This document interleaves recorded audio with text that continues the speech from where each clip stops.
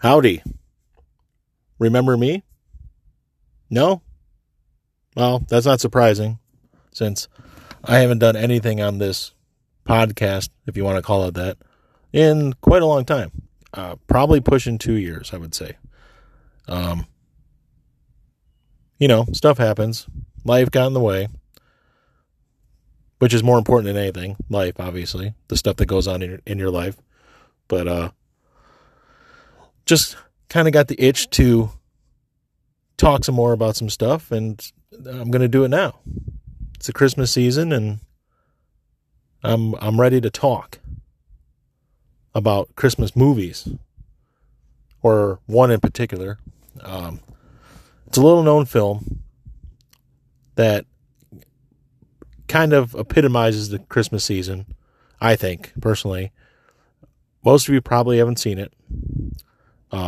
It's a little known movie from 1946 called It's a Wonderful Life. Maybe you've seen some of the stars, but I'm sure most of you haven't seen this film. Whatever. Doesn't matter. Just know that I told you about it first. I'm the first to tell you about this film. But seriously, obviously, most of you probably heard of It's a Wonderful Life at one point in your life, I'm sure.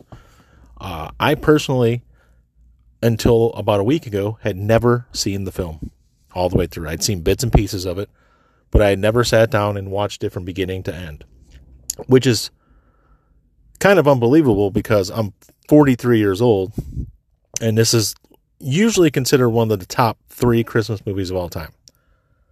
You know, your top movies might be interchangeable, but most people, maybe not some of the youngsters, if you will, but most people, maybe a little bit younger than myself and then up to the old timers,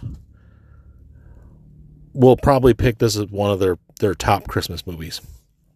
And I never really knew what all the fuss was about because, like I said, I'd never seen it. It's one of my mom's favorite, not just movies, but it's like, not just Christmas movies. It's one of her favorite movies. But for some reason, even though she had it on VHS and then on DVD, I never watched it. So I decided the other night, we have a thing in my house where, once a week, everybody gets their own pick for a movie, and we'll watch a movie after dinner and stuff. It doesn't always work out, but it usually does. Everybody gets their pick for the week. So I used mine on a Christmas film, and I didn't really know which one I wanted to watch. There's a few. I've never seen White Christmas all the way through. I thought about Holiday Inn, which is basically just the first version of White Christmas, just a few changes. I didn't go Miracle on 34th Street. I've seen it a bunch of times. It's a good movie, but I didn't feel like it.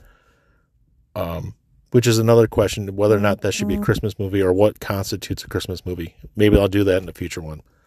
But Miracle on 34th Street is one of those movies. It's debatable. It's Christmas themed. But anyways, I'm not going to get into that. I almost picked Die Hard to be a jerk because I know my daughter probably wouldn't like it, but I love Die Hard. And it is a Christmas movie, in my opinion. But I didn't do that. I decided to go with just a classic, something I'd always heard good stuff about. Like I said, it's always right there in the Christmas movie conversation. It's a Wonderful Life from 1946, directed by Frank Capra, and starring Sir James Stewart, or Jimmy Stewart, Jimmy Stewart's from Indiana, Pennsylvania, which I thought was weird. Sorry. Jimmy Stewart's kind of an interesting guy, so maybe I'll do something about him one day. But anyways, this was Jimmy Stewart's first movie after World War II. And for him, most of the stuff he did back before the war was lighthearted. Not a whole lot of darkness to it, if you will. It was basically lighthearted stuff. Kind of like I watched the Philadelphia Story. He was in that. He was kind of a goofy, intelligent guy, but he was goofy. And it's just different types of roles, See him in something like It's a Wonderful Life. At first, doesn't seem any different than anything he used to do. But as you start watching it, It's a Wonderful Life is kind of a dark film. You know, one of the whole main premises of it is life and taking your own life, and some very serious subject matter. And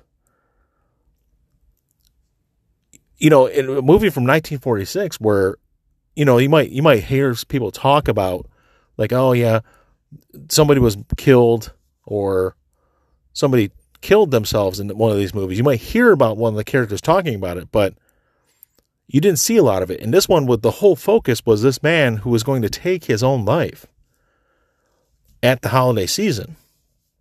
And me personally, I think that's pretty dark for 1946. So that right there kind of makes it a special movie. And then, you know, the beginning of the movie is just basically how, well, one of the first things you see is after you meet the man, they talk to the angels talk in heaven, which is just outer space, and they look like stars. It's a little weird, but, you know, I guess heaven's in space. If you believe in heaven, it's in outer space. And so they're talking, and the guys in charge of heaven are talking to the angel, Clarence, who hasn't gotten his wings yet. And they're talking about George's life. George is Jimmy Stewart's character, George Bailey. He lives in the town of Bedford Falls in New York. And anyways, there's a lot to it right there, but I'm not going to get into that. I just want to talk about the premise of the movie. Basically, the first thing you see is after he's born, he's like 11 years old, and they're sledding, and like he has to save his brother's life. Like they're sledding, they go onto a hill, and he ends up falling into the water, almost drowning. George saves him, and in the process, George goes deaf in one ear. So right there, it starts off kind of, you know, dark. Little kids going deaf. That's kind of dark. And of course, George being George, he deals with it. He can't do a lot of the same stuff the other kids do, but he still plays sports, whatever. The next scene, he's going to the pharmacy where he works already at like 12 years old, and he has a job working after school in the pharmacy. And he stops the pharmacist who just lost his son to what you presume is the Spanish flu based on the telegram in the movie.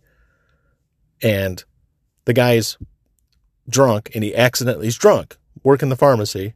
He's obviously drunk, and they show him drinking, and he almost gives the wrong pills to another child. Instead of giving him the pills he's supposed to get, he almost gives him poison. Like straight up just poison in pill form. And George catches it and stops him.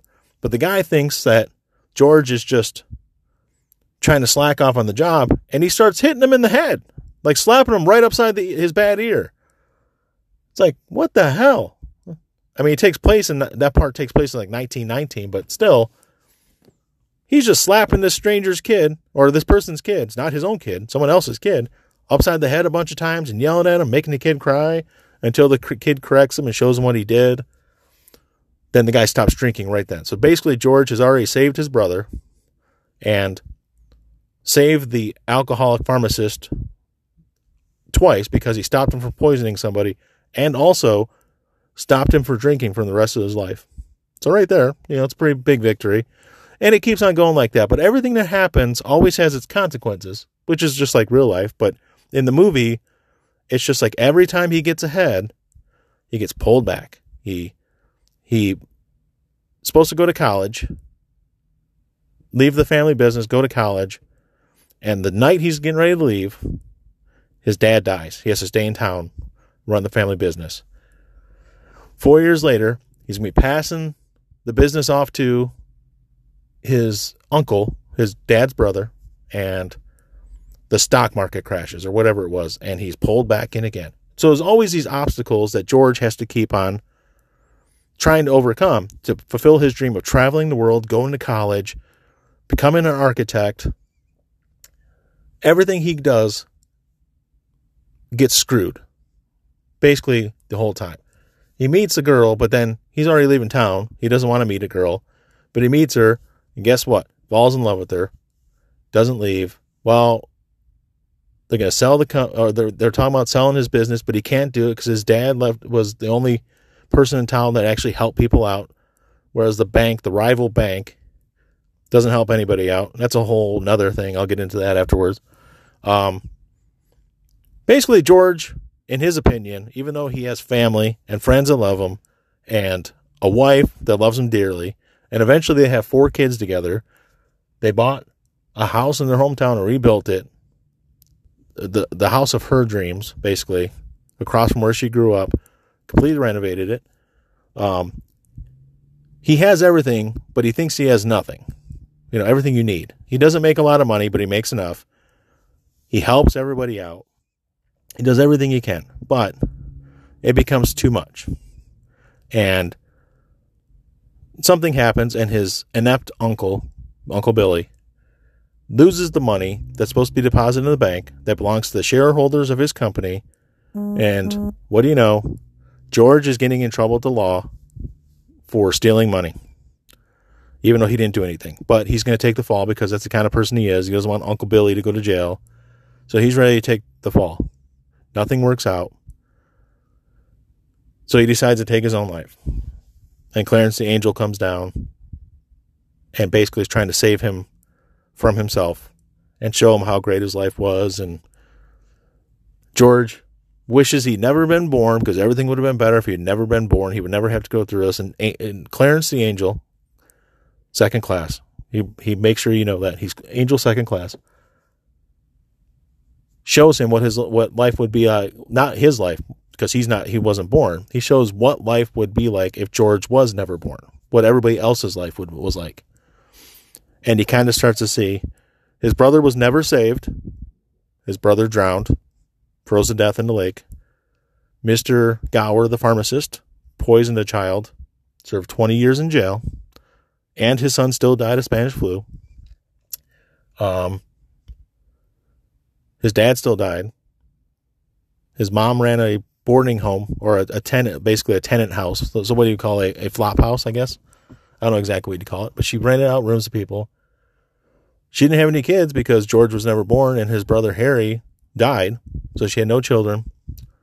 His wife didn't know who he was, and that was the last straw. When he finally found her and she didn't recognize him, that's where he realized he wished he'd been born, or whatever. So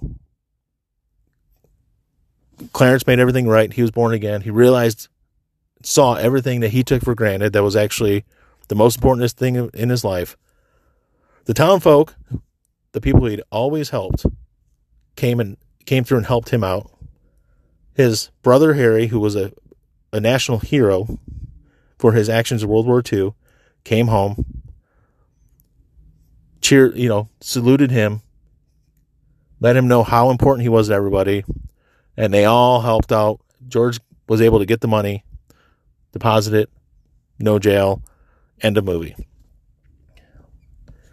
It sounds pretty simple, but actually it was done really well. Besides you always got those movies from the 1930s and 1940s where it seemed like everybody overacted a lot. There were points of that. But for the most part, it was a very steady, well-acted movie. The story was great. The direction was awesome. Frank Capra was awesome. I almost called him Capra. I didn't mean that. Frank Capra, who's one of the best directors of his time, did a swell job. Jimmy Stewart, like I said, it's not dark. It's just darker than what he usually did. Received an Academy Award nomination for it. Even though the movie wasn't really a huge success when it came out, it did better in subsequent years, different re-releases, and has obviously in the last 50, 60 years become what you would call a Christmas classic. I don't think Jimmy Stewart received the Oscar. I think he just nominated for the Oscar. I'll have to check that. That's not important. It's just a different type of Christmas film. You don't get a lot of them that are different than the normal formula, People live in their life. Things happen. They overcome it. The end. This was dark for a Christmas movie. Not like die-hard terrorists taking over a building, killing people dark, but for 1946, it was pretty dark. So in this, my first ever complete viewing of it, I watched it with my wife and my 2 kids, my son and my daughter, and my wife had seen it before. My kids had never seen it. My son liked it, but surprisingly to me, because usually she doesn't like too many older films or movies of this nature, my daughter actually liked it a lot. It surprised me. In my personal opinion, because, I got to the point where everybody's like, oh, It's a Wonderful Life. It's a great Christmas movie. And I just got sick of hearing it, and I just never worried about it. I don't want to give it a chance. I was wrong. It's a Wonderful Life is a really good movie. Not just a Christmas movie. It's a really good movie. I ended up enjoying the hell out of it. So thumbs up. You should watch it. But I wanted to get into one more thing about this movie. I don't want to bring it up during the discussion, but I'm bringing it up now. So George's family runs a loan house, if you will. Basically, it's a credit union, but it's not technically bound by like the U.S. government like a bank would be. They're basically, people save their money there, but the credit union uses it to loan out to people so they can build stuff, and then they pay it back with interest, and that's how everybody makes their money. It's a credit union. For those of you who aren't familiar, just Google credit union. It'll tell you. Mr. Potter, the richest man in the county in the movie, runs the bank. He owns the bank. He bought the bank. When the stock market crashed, he bought everything for pennies on the dollar. So basically him and not just George, but George's dad have been at odds for years and years and years. Mr. Potter sucks. He wants to own the whole town, rent out all the houses, like these slummy houses, to people who can't afford them because he's raised the rent so much. He basically just wants to run every single facet of this town. Kind of like Biff in Back to the Future 2. Remember, he owned the big casino, he owned Hill Valley, he owned everything, and it was good for some people, but really shitty for most people. So Mr. Potter's like that type. Just, 70 years earlier, if you will. Or actually, I guess 50 years earlier. 40 years. So he's like, that's what he does. He's the landlord. He owns everything. So you can't get around getting anything from him. So the Baileys are at odds with him all the time because they're trying to make everything better. Well, like I told you before about George's inept Uncle Billy, he was supposed to deposit the money on Christmas Eve at the bank. That's all the shareholders' money from that month or that quarter. I don't know what it was. $8,000. Well, that's the equivalent nowadays of $200,000 with inflation. I did the math. Well, Uncle Billy loses $8,000. Why is he walking around with an envelope with $8,000 in it? $200,000 basically. It's like, I'm just going to walk to the bank. Nope, you don't do that. You go online. Although you couldn't go online then, but still. Why would you entrust it to that guy that you know is inept? The guy has a pet crow and a pet squirrel in his house. He's a weird dude. Why would you trust him with $8,000?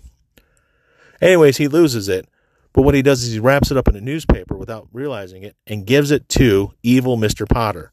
Well, evil Mr. Potter just sits on it, doesn't do anything with it. And that's how he gets George in trouble with the law. Because he just doesn't say, hey, I got your money. So basically, he takes it and doesn't let anybody know, and then also doesn't give it back, which is stealing. He stole the money. That's thievery. And then he just keeps it. And at the end of the movie, when everybody's coming to save George's ass because of Mr. Potter, they're giving the money, and he gets enough money to save everything. Everything's good. Like, all right, cool. Now we're going to find out what happened with the money. Obviously, Mr. Potter gave it back. No, the movie ends. Mr. Potter's a crook, and he's still a crook, and he never gets his no one ever gets justice or anything. He just stole the money, and that's the end. What the hell happened to $8,000? What did he do with it? So that's my only gripe with the movie is, how did this criminal man get away with stealing money, this rich man, obviously, stealing more money from the poor people, and just like nothing happened with it? It confused me. But other than that, if you've never seen or heard of, I doubt that, but if you've never seen It's a Wonderful Life, check it out. Pretty good damn movie.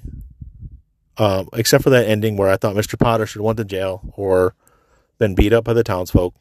Something. There should have been some justice. I don't get that. But that's just my opinion. Hopefully I didn't bore you. Thanks for listening to my first show in like 2 years. I did this all on my lunchtime. So if it sucks, well, don't listen. But if you like it, tell your friends. Also, I am on another podcast. If you want to check that out, it's the Great Radio Underground podcast. It's not called The Great. It's just Radio Underground. All one word. Available on all of the podcast sites or apps you use. It's available everywhere. Check it out. Radio Underground, one word. It's me, my brother, and my cousin, and it's not for everybody. So if you don't like it, don't try to cancel us. It's a joke, but it's serious, but it's also a joke. Check it out, Radio Underground. And thanks for listening. Bye-bye.